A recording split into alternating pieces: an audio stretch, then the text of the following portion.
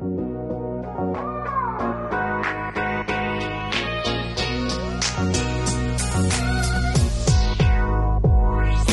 back to another episode of PPK. I don't know, boys. It's a little weird. Are you guys seeing what we're seeing right now? Are you seeing what we're seeing? We are 3 in 1 studio.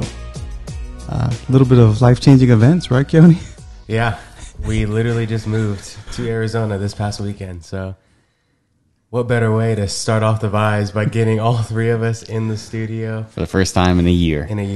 Yeah. And we're gonna have some, lighting's on, perfect right now. Yeah, we're working on it. We got new studio stuff. We got that camera. How you doing, Keone? Talk to that one right there real quick. How's it going over there? Good to see you. And we're improving, we're grooving, and let's get it started. Yeah, we're excited to be back again. Hopefully you're enjoying the consistency underneath the World of Blaze platform. So happy to be here, excited to be here, happy to be back in studio with all 3 of the boys in the flesh. So for this one, I mean, I think it's appropriate that we kick it over to Keone. Welcome back, baby. Welcome Seriously, back. Huh? As we talk about the topic, because it will be a surprise. Yeah, they're not going to know. Zero clue. Know until I say it. Yeah, YouTube relay, and you click on it. Keone, what are we talking about today? So the inspiration for this episode comes from 2 kind of ideas. One is from the book Broken Gods by Dr. Greg Popcak, and the other is from Christopher West and Theology of the Body and the recent training that I actually went to that's been incredibly informative. So I encourage anyone to kind of dive in there if you can, just even get a quick taste of it in any way. So I think something that stood out to me when going through both the book and Theology of the Body is the idea that the things we struggle with, right, the sins that we may struggle with, or even in a general way, as you see the title, the 7 deadly sins, there's actually something deeper there that is good. And I think when I was growing up, you hear the 7 deadly sins, it's like these big monsters that are kind of chasing you, and you got to run away from them as much as you can because they're going to eat you alive, right? So you're like constantly just trying to resist it. Right. And I think what Dr. Greg Popcak does in his book and what Christopher West does in Theology of the Body, what he does is say, no, there's a gift underneath all that. Right. Christopher West talks about the devil doesn't have his own clay, which means that God made all things good. And so the devil doesn't create evil. He distorts the good. Right. So if we can go underneath that deadly sin, whatever one we might struggle with or number of ones that we struggle with, we can see what God designs, the longing of our heart underneath that. So we can actually become more in tune and connected to God's grace. And that's something that was a complete shift in just how I viewed my faith, how I viewed the sins, the particular sins that I struggle with, and just kind of understanding, okay, Lord, what is it that you're placing in my heart? The struggle that I have is actually a yearning for you. If I can get in touch with the longing and not run away from it and not be scared of it, then I can actually fulfill it the way it was called to be, which is ultimately in God himself, right? Mm-hmm.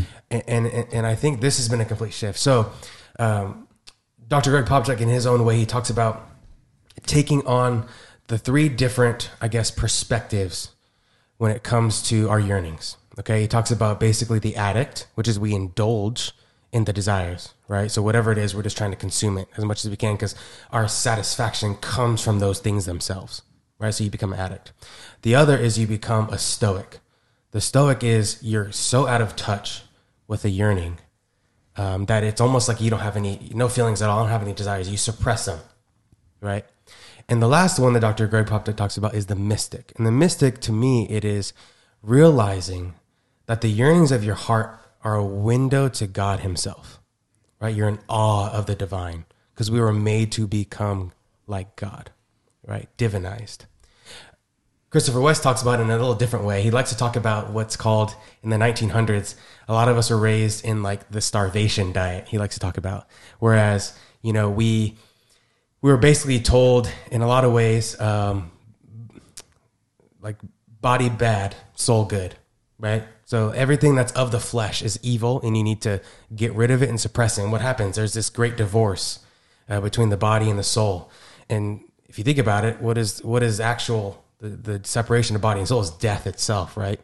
And so there's a lot of this idea that we've been completely misinformed, right, as far as how we view the faith. And so Christopher West talks about a lot of us are raised in the starvation diet, where we've almost run away from the desires of the flesh and not recognizing what they truly are.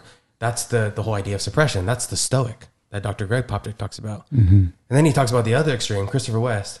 He talks about the fast food diet.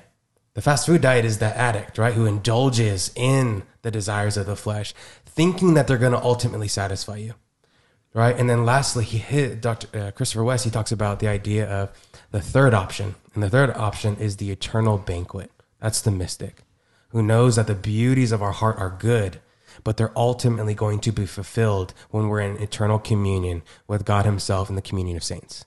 So this stood out to me because it has been a complete shift in how I view the spiritual life, how I view myself and my own body, how I view my desires and my faults. And I think this is something that can be important for all of us to adapt in our own life, because we have particular struggles, and how we grapple with them, how we view them, can largely shape how we eventually, God willing, overcome them. Yeah, I mean, this is we're talking about the 7 deadly sins, also known as the 7 capital sins. And I think if we, I think the goal, as we were talking about just preparing for this, is to try to help you guys understand where that desire comes from. So that way you can kind of name it so you can tame it, right? So you can be able to understand that, okay, well, because obviously Christopher West is talking a lot about what Pope St. John Paul II talks about in Theology of the Body. And we talk about that redeeming the eros, right? That desire that, God doesn't make mistakes.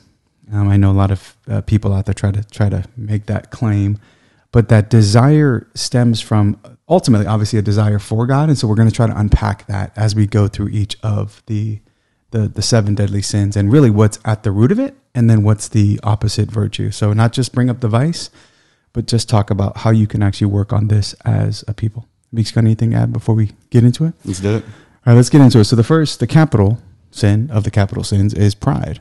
Right, it happens to be what St. Thomas Aquinas calls the queen of all sins.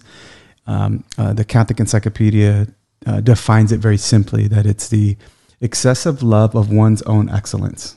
Right, I don't think I need to explain pride. We see that a lot in our culture today, whether it be athletes, whether it be superstars, where people are just so full of themselves, and we all struggle with this. Let's just be honest, right? That it's something that we typically, even indirectly sometimes, it's self-love, right? So we may be doing a good, for instance, not because it's good in of itself, but because I want the attention that comes with that. I want the affirmation from my friends or from the community, like, oh man, he's a really good guy.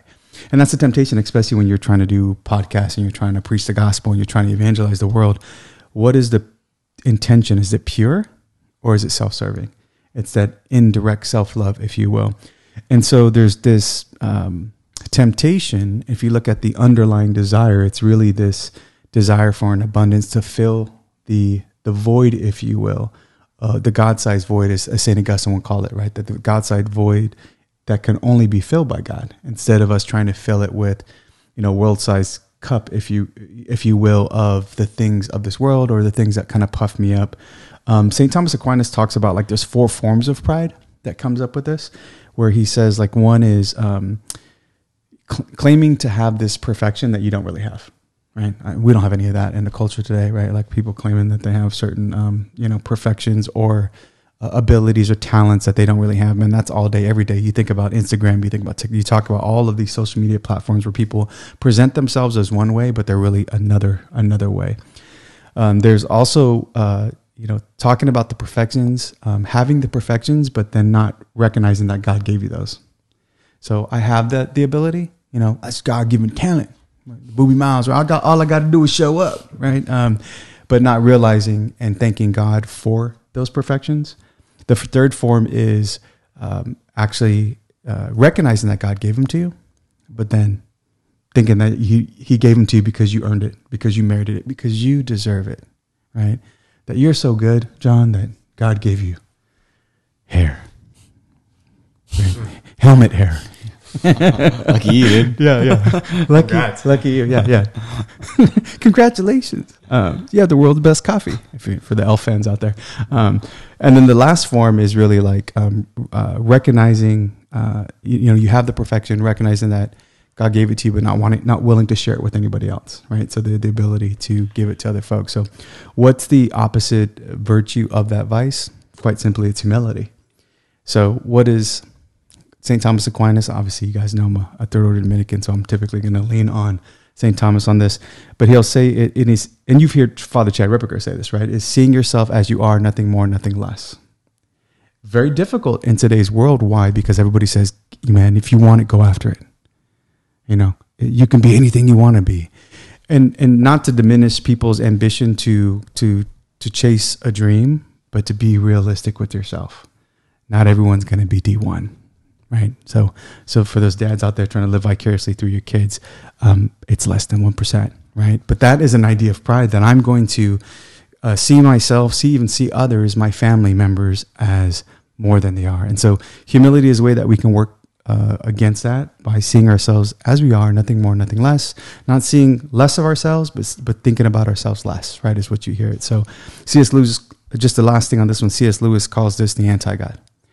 So pride is a capital of all sins. Anything else you guys have to add on the pride piece? Yeah, I think just briefly, I think pride is the idea that my worth depends on the excellence that I provide or show. Right? It's when we think about what is when God says that we are called to be perfect, right? We're made to be perfect. Mm-hmm. Pride says that I'm not lovable or worthy or acceptable until I reach that state of perfection. So I'm going to outwill and outwork, right? Outside of God, I'm going to do it, right? Until I get to that road or that end of perfection, and then I'll reach it all, right? Mm-hmm. And the saintly road is the humility in saying, here I am right here in this stage. There's the perfect me that God calls me to be. I realize that there's a lot of gap between that. Humility is saying, Lord, I cannot do it without you. So we open ourselves up as a gift. In our humility, God gives us the grace, we respond. That response pulls us a step forward towards the path of perfection. Mm-hmm. Pride says, no. God is not even here. I'm going to earn my way. I'll meet you over there at the end, God, where finally I can be loved. Right? We can fall into this as athletes, as academics, in entertainment. It's this idea that I have to produce something in order to prove my worth. Yeah, you talked about that way back when on one of the episodes. But the other thing about it, I guess simply stated, is self-reliance. Mm-hmm. It's a temptation towards self-reliance that I got this, I'll do this, I will it, therefore it'll happen. And I think that's where pride steps in. Meeks, anything to add on pride? Yeah, a wise guy once said, pride is the devil. I think he got a hold on me. Jermaine Cole said that. Anyways, and then a good book to, if you're like struggling with pride, which means you're breathing and alive, read Imitation of Christ, and that'll get you right, dude. So that's a really good one. Another one, I think, a form of pride that I think is super prevalent, especially when I'm thinking about sort of my generation, the Gen Zers that aren't sort of practicing the faith, is this like, I guess this idea that you heard a really good argument, or just you heard a argument against maybe like Judeo-Christian values and Western civilization, and like from your professor, and then it's like this, like, aha, I got it, right? So I got this thing that I can't answer, nor do I want to find the answer. It's just such a pride to be able to like lean on like, oh no, I've heard debates against the way that I know would challenge me and really uplift me and elevate the way I live my life. So therefore I get to just sit back. I think that's the biggest pride that we have, in at least in my generation, is that like, that's already been argued. I don't, I just have to live this sort of good life, and I have to manifest things or put out good energy, and I'll get it back. And so I think that's a massive pride, just to be able to say like, no, you have to ask those questions, yes, and then you have to actually find the answer. It's your duty to find the answer, right? And we talked about this in like Who Goes to Heaven, a very complex question, but you don't just get to say like, oh, I wasn't raised in this way, I wasn't you know what I mean? It's it's kind of like sloth, and obviously pride seeps into all these sins, but I think that's just a big level of pride, just say like, oh yeah, but what about the Crusades, huh? Nice, dude. Sick. That's the first time someone brought that up. That's awesome. You know, it's just this like this prideful nature of like, man, I'm above this. You guys are still believing in that. And I think that's just it's so major. Same thing with, you know, left versus right. It's just this pedestal game that we keep playing with each other. And it's like, it's just never going to get anywhere. Yeah. Now, the second capital sin, deadly sin we're going to be talking about is envy. Sometimes you hear it as jealousy. And really this, simply put, is the discontent or sadness at the excellence, the perfection, or, you know, the good that happens to somebody else. So really you're like, man, you know, somebody gets, you know, has a nice car, has nice clothes, has a good situation. You went D1. Yeah, exactly. Average height. Yeah, exactly. That you're actually sad about that. Like you're discontent, and it brings you a certain level of, you know, disquieting in your soul. And so it causes us to, you know, you talked about the divinization, that we're all called to be like God. And so there's a sense of sadness because we feel like we've been stripped or robbed, that somebody else experiencing a certain level of excellence or perfection somehow strips us away. And so it's a disordered view of that kind of ache for that divinity. And really that's kind of rooted in, where does our dignity lie? Mm-hmm.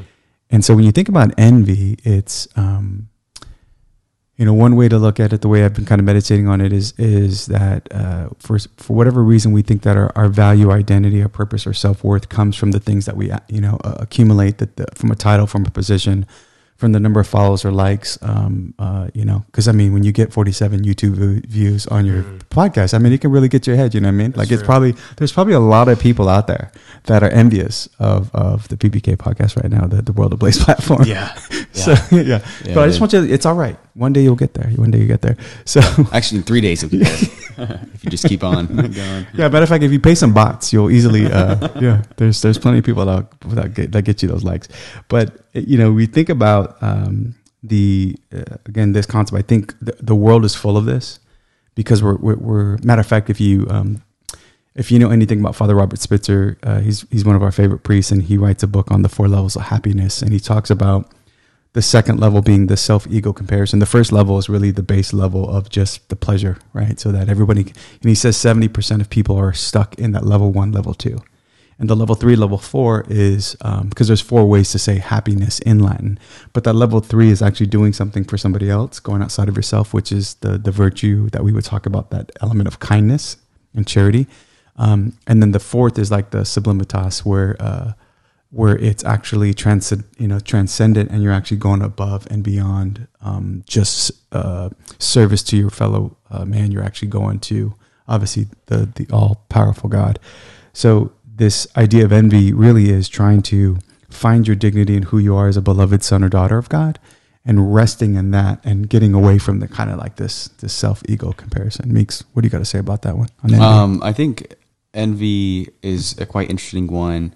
Maybe this doesn't necessarily apply. I think it would apply, but I think when we live in an age of social media and just constant, just consuming, it can be really, really, really tough. And I think envy, maybe not in the sense that like, you know, I think maybe for guys it's an issue. I just envy people that are just, you know, normal height. That's all I envy people of a little bit. But I don't generally go on Instagram saying like, oh, dude, I wish I was, you know, had his life per se. But there's definitely things where you're like, that'd be pretty sick, you know? And it can kind of, I think just that little acknowledgement can put you in a very far back place where you're losing your peace, you know, slowly you'll start losing your peace in the sense of like, I'm like, it is pretty hot out here. It'd be nice to be in someone, you know, a place at 65 right now. It's just those little things that can rob your peace, which I think is pretty massive. Or just going on and like, let's just say you go to a certain website that you like a Uniqlo or something, right? I get a lot of stuff from Uniqlo. I'm like, this looks pretty sweet. It's just that constant state of like, what I have is not enough, you know? So I think that's a big thing of envy that I would personally struggle with. And I think that's probably more common for, you know, people today. Well, I think one of the things that helped me is like the Turo app, right? Like I'm, you know, instead of me getting like the Kia Sophia, like I'm gonna go get me a Lambo, right? There's a temptation that I'm gonna get a Lambo. I'm gonna just show up there and be like, dang, what kind of, John's kind of rolling kind of deep. So anyway. Oh, who are those 47 views? Jeez, dude. George Soros, Bill Gates. Yeah, I mean the same thing Mika was saying. It's just it's like a hamster wheel of the grass is always greener. Yeah. and you're just never getting out of it, man. And it will get you. You know, it's every day of seeing that person has this, or why don't I have that? It really it's stems from pride and the self-loathing, right? Yeah, yeah. And it's like there's no satisfaction, and then we lose the sense of gratefulness. So yeah, it'll get you, and it's the day-to-day battles of the, like Miko was saying, the little things. Yeah, and I think the social media has just exacerbated that issue, right? Because just the number of filters, and you don't get to see the real person, right? Like getting in, and the authenticity and sincerity of folks have just gone away, and people just like to project and portray a certain image that's really not them. You know, it's just causing so much. I think the flip side of this is that's not where your dignity is rooted in. Therefore, that's why so many people are depressed and suicidal and whatnot, because they don't get that, right? So even the devil's telling you can do better, you can be better, you can look better. So one final thing, you think about social media in general, and you think about the longing. Why are people envious of other people who have these perfect, like, goods or, you know, talents, or their face or their body is perfect, right? Because ultimately they recognize that they desire. I mean, you desire God, who's perfect beauty, right? And they get this sense of like, I'm not worthy. I'm not getting likes unless I look like this facade of perfection, which is not even attainable, really. I mean, it's unrealistic, and it's often fake, right? So we have this ache of like, I desire perfection, I desire beauty, but I'm looking at it through a lens of a filter, and I'm not actually looking upwards towards a God who's actually the source of all perfection and beauty, right? Completely misguided. But if you get in touch with that longing, like, yeah, you desire perfection, you desire true beauty, you desire to be known and seen, right? It's just, if it's misguided, then you envy this person, rather than looking upwards, right? Yeah, it's a key point, because I think what you're pointing to is the fact that we all have a sense written in us of what truth, goodness, and beauty really is, right? So when you see something, you can say that, man, that's beautiful, like that, or you know, when you know justice, when you experience it, because you know injustice, right? And it's like evil, right? Evil is the deprivation of the good, just like, you know, ugliness is the deprivation of beauty. And so we know it. There's a sense of that intuitively we know something that is the perfected beauty, truth, and goodness. Yeah. I was thinking, because the antidote said kindness, but I mean, maybe a little bit just of gratitude, and not like the way that's like, hey, at least you're not a kid in Africa. It's kind of gratitude, but it's like, you know, really being like, okay, I woke up today. If you really, you know, I think that's what the saints are like. Wow, you know, God gave me this pain today to take on. Yeah. All right, dude. Which brings me to a good point of wrath for the next one. And, you know, I don't know if that just happened, you know, to fall on me, just, you know, God's being funny, or that just happened that way. But I guess a definition would be like an inappropriate response to an injustice, right? Done to yourself, done to your neighbor, if we had to define it. And sort of, I guess the antidote there would just be a little patience. So, I don't know, good one for me, I guess.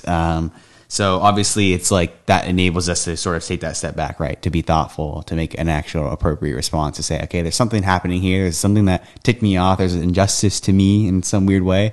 Let me just take 5 seconds to really process it, and then let me go on and now make an appropriate response.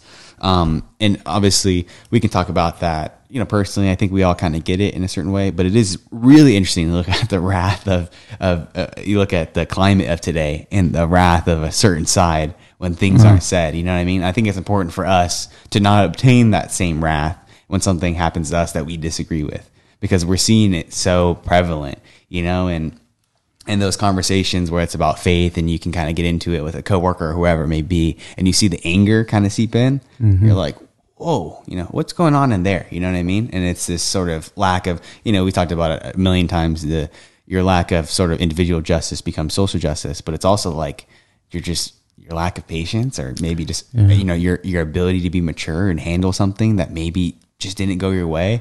And that can be seen in obviously a greater scale in what we see of the political climate today, but it's also seen, as we pointed out a million times, and everyone else does, just driving down the road, someone cutting you off, whatever it may be. Well, you know, St. Thomas Aquinas will talk about this, and and we won't go into the 6 daughters of wrath, but what he talks about is that anger is a good thing when it's ordered appropriately. What does that mean? It means that there's extremes. It's when the issue with the sin of wrath is when you have a disproportionate response to an issue.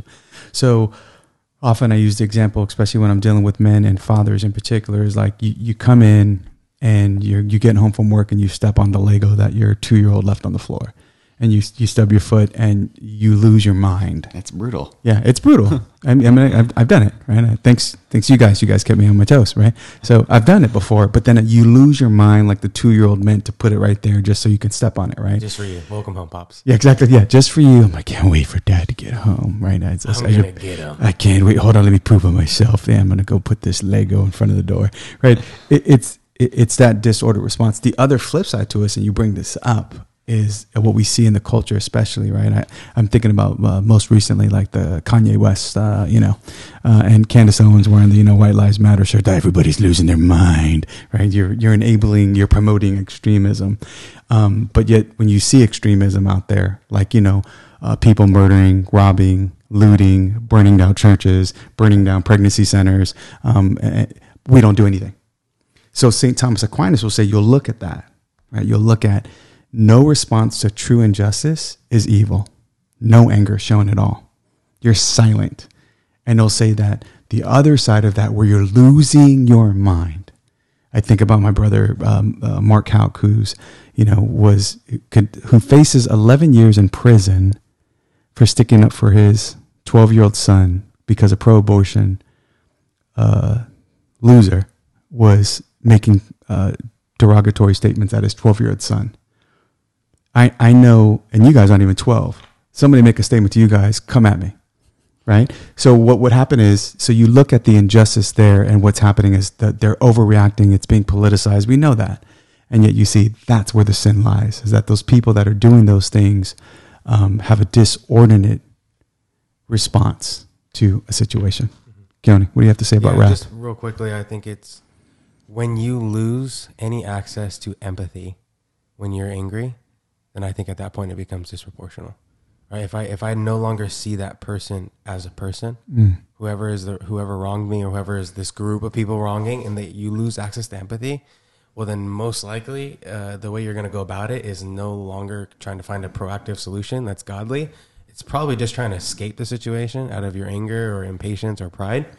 So it's just something to keep in mind, is that when we have that wrath, and when you step on that 2-year-old, your son was no longer your 2-year-old son at that moment. It was this object that impeded your day from sitting on the couch and drinking a cold one, right? Yeah. Like that's really what it was. I lost empathy that it was a 2-year-old. I completely lost touch. Yeah. So just keeping in mind the idea of empathy, and how, once you lose sight of that, you're probably flooded, and your wrath is now disproportional. Yeah. One last point, because we're using the thumbnail for the movie Seven.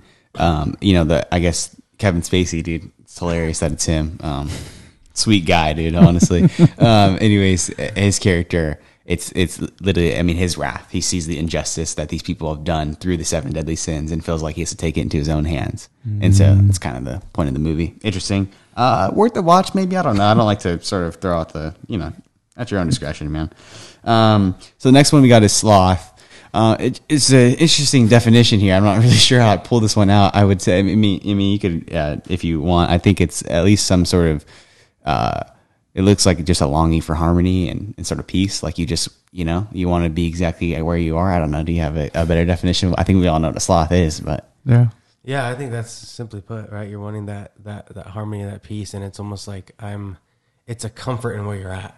Yeah. Well, it says that this is divine. So it says that, what you're actually longing for, obviously, is the peace that stems from the original unity and harmony that we had before the fall. So that's a really good way of putting it. So obviously, anybody, when we're lazy, dude, we want that harmony of that bed and those sheets on our, on our body, man. Mm-hmm. And so I think that's really what it is, just to be in that space of like, I don't want to say necessarily comfort. Yeah, it is comfort, but I guess it's like being where you are, and that kind of security that you're in that place. Yeah, I think it's when you think about, like, okay, I know Christopher West talks about this eternal circular love, right, between the Father, Son, and the Holy Spirit, right? Mm-hmm. We're meant to enter into that, right? And in the beginning, we were completely in touch with God, in that we received His gift fully, and we responded to that gift fully.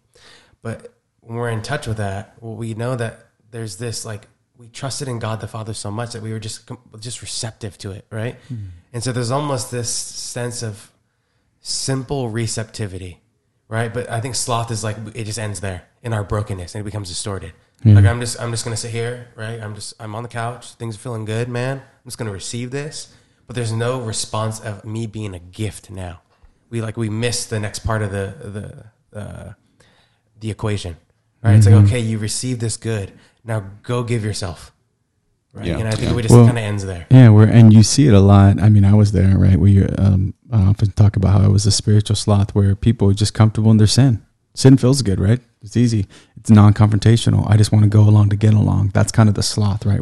Or you know what? I don't want to ask God because then that might actually cause me to do something. Well, yeah, it literally says prevents us from asking God what God might want us to do out of either complete disregard for God's will or because we were afraid that if we asked him what he wanted, he might actually tell us. Oh, yeah. You know, so we might actually. Yeah, so there is a saying out there that says, "Don't ask the question you don't want to hear the answer to." So that could be sloth, right? That could be sloth. And the antidote to that is diligence. So I think that's just a good old like just doing it, just doing things, and when things are tough, to continue to do them. But in the little ways, right? And just being honest, that's the humility. Yeah. Right? You're saying like, I may not be able to, pray the rosary every day. I may not be in my bag right now because I barely learn how to talk to God honestly once a week. Right. But just the diligence saying, you know what, I'm going to make a conscious choice to do that little thing that I can do. Yeah. Right. Whatever that looks like. And I think that's the way out. Because I think when we dive into sloth, we recognize that we've gone further and further and further from accepting the gift. And when we realize that we're so far away, we want to reach perfectionism. Right. We tend to we want to reach perfection, but we do it by perfectionism. We say like, okay, now I need to go all the way to the ultimate end tomorrow because, oh man, I slipped. And what happens, and then we end up failing miserably because we lacked humility. And then we end up self-loathing back to sloth. So I think it's being prudent and humble and saying, okay, this is my little response right now. I can do that and working from there. That's the diligence. Yeah. I don't know if this might be a little bit of gluttonous as overindulgence, but I know probably for our generation, at least my own personal experience, the sloth of just like, we talked this a ton of times, just doing things that aren't necessarily bad, but when you do them too long or too much, it can be, And so I've been reflecting on that too, where sometimes we've talked about this a ton too, where a lot of my faith can be almost sort of tasks that I want to complete. And then I go, okay, good job, Mika. You did what you're supposed to do as opposed to like actively living it all the time. And the thing is too, is like when you just get comfortable just going through reels or whatever, and they're really funny, dude. And a lot of them really creative and it's awesome, but it's like you get lost in it and then it feels like you overwrite all the good things that you did throughout that day, You read the gospel reflection of the day and then the thing is now you can't even reflect on it the rest of the day because you're so caught up in different things, and Donovan Mitchell just got traded and there's so many, there's a million things that fill in your mind that aren't always bad, but it can just put you in that place of like, man, you know what I mean? And it's like those things are probably, if we're just trying to make it relevant for everybody, that's probably what we're all struggling with. I know I am, of like that constant, and it is the little things of like, let's just put this down, you know what I mean? Maybe I'm just not going to look at my phone for the first hour of the day I wake up, whatever those little decisions are going to be absolutely massive. And if we're talking about sloth, because obviously the biggest people in the world right now are the motivators and the self-starters and the Jordan Peterson, Andrew Tate, and what's that one game? Tony Gibbons or Robbins? What's his name? Tony Robbins. Yeah. That guy, even though it's a little bit past his time, but those kind of guys. He's been doing it. Yeah, those kind of guys, David Goggins, these guys are like the biggest. So it's like, have the right idea, like do things when you don't want to do them. And then now just applying that to everyday life, like good luck, dude. But the interesting thing about that, because that's the indirect self-love. That's a self-reliance. It's all for getting ahead. It's going to get into, obviously, this probably ties into greed, right? So we won't. Yeah. So the next one, deadly sin, is greed. So greed, simply put, is just the inordinate desire for, just say, riches, material goods, right? And I think the idea, the longing here is, I guess, is trust. Trust in that the work that you're doing has merit, right? And has purpose. When I don't believe that there's purpose there, what do I do? Well, I'm seeking the meaning behind it, and I'm going to keep acquiring, hoping that I finally attain that meaning. But then I completely misread the identity and perspective of it to begin with. And I end up in this endless cycle of acquiring. And maybe at the end, I'll be more worthwhile, right? Then my worth or my merit or my purpose will be revealed. Well, because, first I invested in that duplex, and then I went to an apartment, and now I'm in commercial. And eventually, if I reach a certain state, then I'll be the work will pay off. Then I'll feel this satisfaction, right? It's that sense of like this never ending acquisition that the work that I do, I can't simply rest in, right? And it's the idea, and I think it's from original sin, in that we were drawn to work in cooperation with God. But what happens in pride, it becomes toil.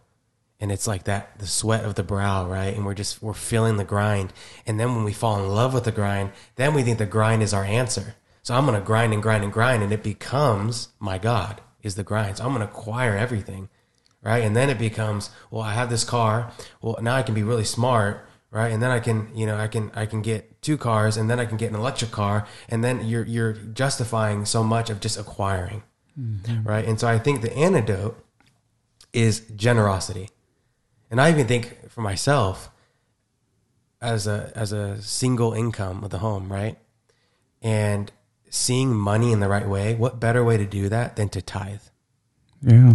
Right? When we think of generosity, God is so good in the wisdom of the church, right? He knows that this is not yours. And it doesn't mean God is trying to punish you, but he knows that it's trusting, like in the parable, right? Like, the birds, do you think they worry that they won't get fed? Yeah. How much more does he care about you? He gave you a share in his divinity. And you think he doesn't care about whether or not you have, a comfortable home, or you have the means to provide for your children? Like, he doesn't care. It's this idea that we lack trust, right? And so I think the antidote to that is being generous in little ways, recognizing that this dollar bill isn't my worth. But it was a gift, and I can give that gift, and it rightly orders how I perceive the work that I do.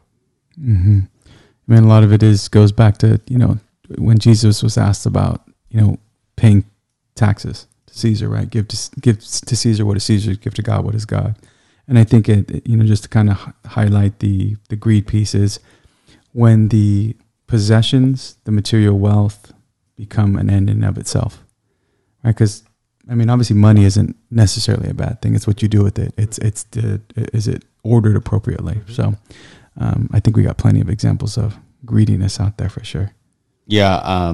The money situation, which I think obviously greed stems into other things, but as Americans, it's probably our biggest issue, because it's, morally irresponsible not to have multiple incomes or all this kind of stuff, the stuff that we've been fed for so long, and the financial freedom and all that kind of stuff. And I came up with this pretty cool quote once, that financial freedom is like not when you have enough, it's when you realize that like then money was never yours in the first place. Yeah. Because that's just a journey I've been on. And same thing with Keone, when I have this idea of here's how much debt we're gonna have, and I eventually, once we have kids, we'll be a single income thing. But I really want to do ministry, and it's so easy to just get caught up in all of these things. And we've all talked about this, but you just lose opportunity for faith. If you had everything figured out, you wouldn't need faith, which is why all of Hollywood doesn't need it, and they drink baby's blood and stay young forever. You know what I mean? So it's like, in those moments, it's just an opportunity to be fully dependent. And then I'll just say this. One last thing too, for people who are really interested in this sort of money topic and how to have a sort of better relationship with it. And I think, what does the church really say? Or what does Thomas Aquinas say? I really encourage everybody to check out New Polity, because they have completely changed the way I probably view all of my life. And, I think it'd just be beneficial for every Catholic to sort of understand what the Catholic Church actually says about money. How should we use it? Mm-hmm. And then the way that we can, uphold each other as a community, as opposed to, just stacking up your 401k or all this other stuff. That's just like, it kind of gets annoying. You know what I mean? Well, we're in this individualistic, where we're just all about our own.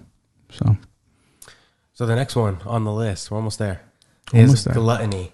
So I think, most people think of it in regards to food.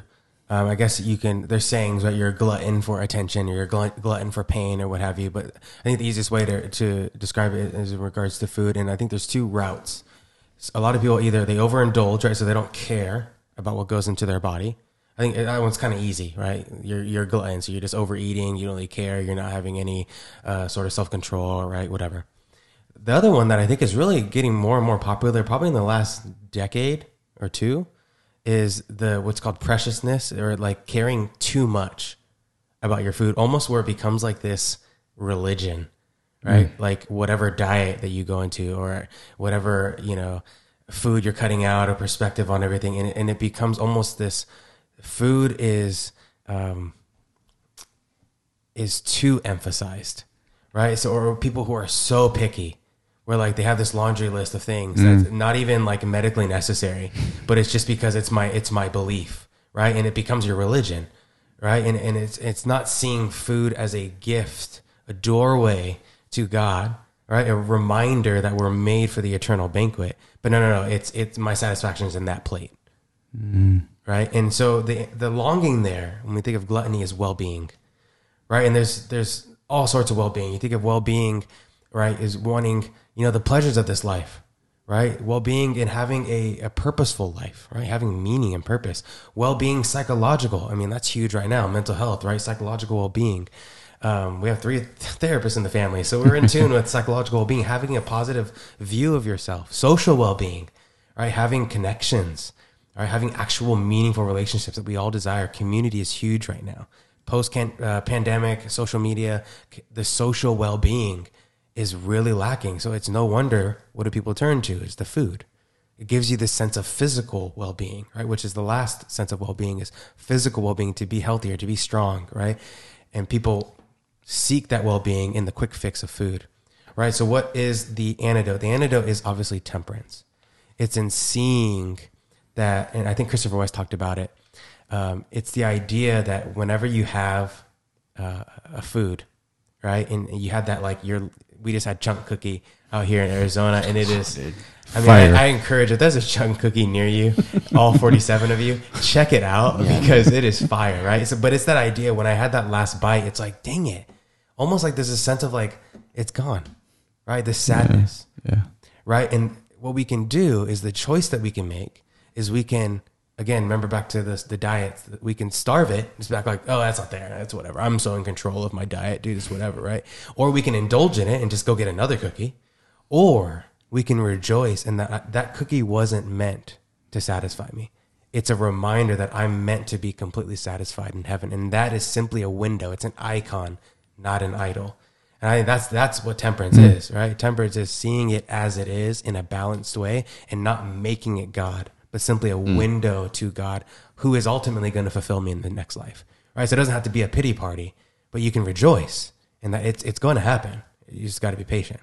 Right? Yeah, and you have to remember too, we bought a couple bags of frozen chunk cookies, so it's not. That's true. It will be coming. Yeah, you can always have another one tomorrow. Yeah, the other antidote is actually not temperance. You just keep getting more. That's the other antidote, I guess. It's to freeze them, so you don't eat it right away, but you're gonna have it tomorrow. Hey, we're all on the journey. Yeah, we're all on the journey, and I kind of think Chunk Cookie named itself after me. So whatever. Yeah. I'll just say real quick. Obviously, I think fasting, and I think a real simple one that's really good is just like, in terms of food, obviously we can get real deep if we want to, or you can get deep on your own if you'd like. Like if you think about food, right, the classic, like, just eat till you're not hungry anymore instead of eating till you're just full and can't move. I think that's a really healthy thing to do, to start doing, because you don't want to be obese or anything like that. It might be something health. Anyways, in that way, but I think I think it can really change your perspective just on For things sure. in general, because I think especially in our, fast food and really obese country that we are in, and just this constant need to like fulfill ourselves. It's when you have that perspective of like, you know what, that wasn't great. I just went to the calf in Steubenville. It's not awesome, but all good. You know what I mean? And I think that can just be a healthy perspective to have in general, because I think about when are we the most angry? Probably, when something isn't directly happening to us, it's just when we're hungry. So it's just huge, and then we can give that up, and then you start getting to fasting, which is obviously a massive thing of importance for us as Catholics. And Well, it's such a good point, because I think the culture tries to push. Now they're trying to normalize obesity, right? And I think, this, it's just, you think about all of the 7 deadly sins, think about what the culture is saying about it. They're screaming from the mountaintops about how we want to make it normal, that it's quite okay to overindulge. And it's not about being comfortable in your body. It's about a free license to do whatever you want to do, when you want to do it, how you want to do it, to the extent you want to do it, which isn't freedom. That's slavery. All right. Last but not least, man, good old lust. Oh, Yeah. And so, I mean, honestly, I think the simplest way to think of lust is treating yourself and others as an object, a source of your own pleasure or good, right? And the longing, I think it's beautiful too. When you think about the longing, right? I think it's important to remember as we're going through these that you're not suppressing the longing. The longing is good. The more you get in touch with the longing and rightly order it to God himself, the more it actually becomes less distorted and more perfected.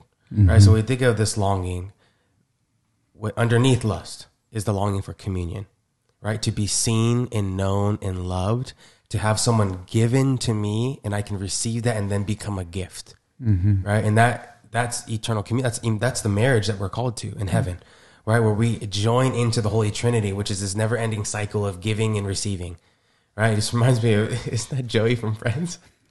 Yeah. When he's going to be, he's going to like officiate the wedding for one of them. Yeah. giving And receiving. yeah. But I don't know why that comes to mind every time. Or Robert Snyder doing that. It's a circle. That's a good one too. I now pronounce you Chuck and Larry. But yeah, that's really what it is understanding that, we were meant to be a gift to others. And that's the antidote, is chastity. Right? And a lot of people think chastity is the suppression of that longing. And it's really not. Right? It's using it at the right time in the right way with the right person. And that's in all relationships, not even an intimate relation, like a sexual relationship. Right? But it's how can I love this person at the right time and in the right way. Right? And I think, I know Christopher West talked about the idea of chastity, and he talked about the pianist. Did you watch that episode? I may Where have, he said, how people who are chaste, Oh, yeah. right? Oh, They yeah. don't, how can they make beautiful love, right? Instead of just being loud and like being like erotic in today's term, right? How can people who are chaste like really fulfill the passion of love, right? And what he said is he basically goes up and plays the piano and he just starts banging on the keys. Yeah. He's like, anyone can make noise, right? And then he had someone who went up and played a beautiful piano piece. He's actually played. He's like, how did you play that beautiful song? Well, practice, diligence, sacrifice. He's like, that's chastity. It's saying in the little moments, I'm going to die to myself because it's not the right time. And when the time comes to do that, whether it's the marital embrace or whether it's, consoling someone else, you've practiced. And so your love is perfect, or at least as perfect as it can be, given your state in life and where you're at in your spiritual journey. That's the chaste way. And it's no longer seen now as like, just ignore like the urge, like just act like it's not there. Right. But you're in touch with it and knowing that there's something you can do with it. Right. There's another way. You don't have to indulge in it, but you don't have to act like it's not there. Yeah. That it's meant to be there because you're meant for eternal communion. Yeah, I think you bring up, and this is why I encourage everybody to really break into theology of the body, because it has so much depth to it. And of course, Christopher West and TOB Institute, people like Bill Donahue, they've kind of broken open this, but it's really from the mind of JP2. And, talk about redeemed eros, not suppressing it, but redeeming that desire, rightly ordered towards really God. But you brought up this thing about seeing. And Christopher West talks about being seen, not looked at. And I think that's the part with the lust piece is today's world would say we see each other as tools, not as temples of God, temples of the Holy Spirit. And I think that's just another way to be able to say, like, we have to get back pre-fall and have the eyes of Adam where he saw Eve as the best part of himself, right? Bone of my bone and flesh of my flesh, which that's a superlative. They didn't have superlatives. So when they said that, that meant this was to the greatest part of me, right? We saved the 3 times for God. But when we say bone of my bone and flesh of my flesh, Adam was saying pre-fall. Adam was saying that Eve is the best part of me. And so seeing one another as the person that they are and really as a gift from God. Yeah, I think, just a quick point being that what we've been saying is like there's always this sort of like 3 responses, and it's to completely shun it, like it's not a thing, which is, common. And a lot of, I think what sort of like Protestantism kind of made that really popular in America. And then there's just like, basically now our world, which is just overindulgence and everything. And as long as it moves, it's game, I guess. And then there's just like rightly ordering it. And that's the whole point, So it's not to shame anybody as if like, oh, you deal with temptations. Nice, Satan. You know what I mean? Yeah. Go to hell. Or it's like, okay, yeah, we all get that. And so, and I remember just being in like the confession, and then, you know, a priest being like, you know, you're like this, we all feel the same things, dude. It's just about like, you know what I mean? Like acknowledging in a way like, oh, you know, thank you, God, this person's beautiful. You know, just because I'm a priest doesn't mean all of a sudden I'm just asexual and I'm, you know, and just, oh, yeah, you know what I mean? It's like we all feel it, which is a good thing. And I think probably something that we missed as a church and preaching to people, because it's a frightening thing and it's really hard because you want to have that, you know, control. Be like, guys, don't fall into it. And I'll just say, as you know, if you've been a viewer of this, you know, I have a really bad habit of watching reality TV with my wife, and I swear for so many of them though, it's always like this: I've been cheated on in every relationship. I think what's important is not to be like, you know, obviously, you know, you might deserve that in a certain way because you did whatever, but that's not the point. It's just like recognizing that, like, hey, maybe this theory that I've had my whole life isn't just the right one. You know, I think that's all if you're thinking about sort of how do I approach this topic, and something that, you know, Jason Everett or Christopher West do an awesome job of, it's just making you realize that it's disorder. It's not going to give you the end that you want it to, you know? And, I think that's the most important thing when you're thinking about it, because if you can't learn to really hate the sin or see why it's disordered, then you'll never be able to overcome it. The first step, understand that, like, all right, man, maybe this isn't going to work out for me. Yeah, and I think that's what we were trying to do. That's right. Give you the underlying, you know, what's the longing there, so that you're not just trying to, because again, that's the churches suffer from Manichaeism, right? You think about the puritanic view of things. I mean, even Buddha, you think about the 8 different ways. It's like, you know, it's soul good, body bad. How do I separate them? And that's not the way God made us. He made us as a body soul composite. And so I think it's just helping us understand what the longing is, so you can better understand it, name it, tame it, and then understand how you can, you know, redeem that in a virtuous way.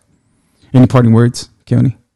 No, I think it's just asking yourself throughout the day, whatever struggle you're having, like, Lord, where are you right now? Right, getting in touch with the situation where He is, but also in your heart, right? If you're struggling with anger, like, Lord, what is this ache for justice? Right? Or if I'm struggling with lust, Lord, where is this ache for communion or beauty or being a gift, right? And it's not a bad thing that you're having the ache, right? But it's how we respond to that. And so I think that question alone is almost so freeing. Instead of like, oh shoot, I felt the temptation, dude. What am I gonna do? I gotta put a plug on it, right? And it's like, no, dude, like it's a beautiful thing when it's rightly ordered, right? So just accepting it as a gift first and foremost. Offering it to God, including Him in, because oftentimes we have it, we're trying to fight it. Like, God no longer becomes part of it. It's like, well, I'll see you when I battle this demon. And I'll see you on the other side of the door, God. And say, no, thank you, Lord, that I desire communion so much. Help me to fulfill it through you, right? It becomes a prayer. Like, it's an icon, not an idol. I think just having that perspective in the day-to-day battles, keep talking about the little way, you can really get in touch with that eros, right? That fire in your heart, that true ache for God, and it'll be lived out in abundance, in whatever your state in life is. Yeah, I'm talking to myself probably on this one more than anyone else, but I think that maybe one of the antidotes to all 7 is probably just silence. You know, just being able to give yourself the time to sit there. Like we talk about the patience for wrath or whatever.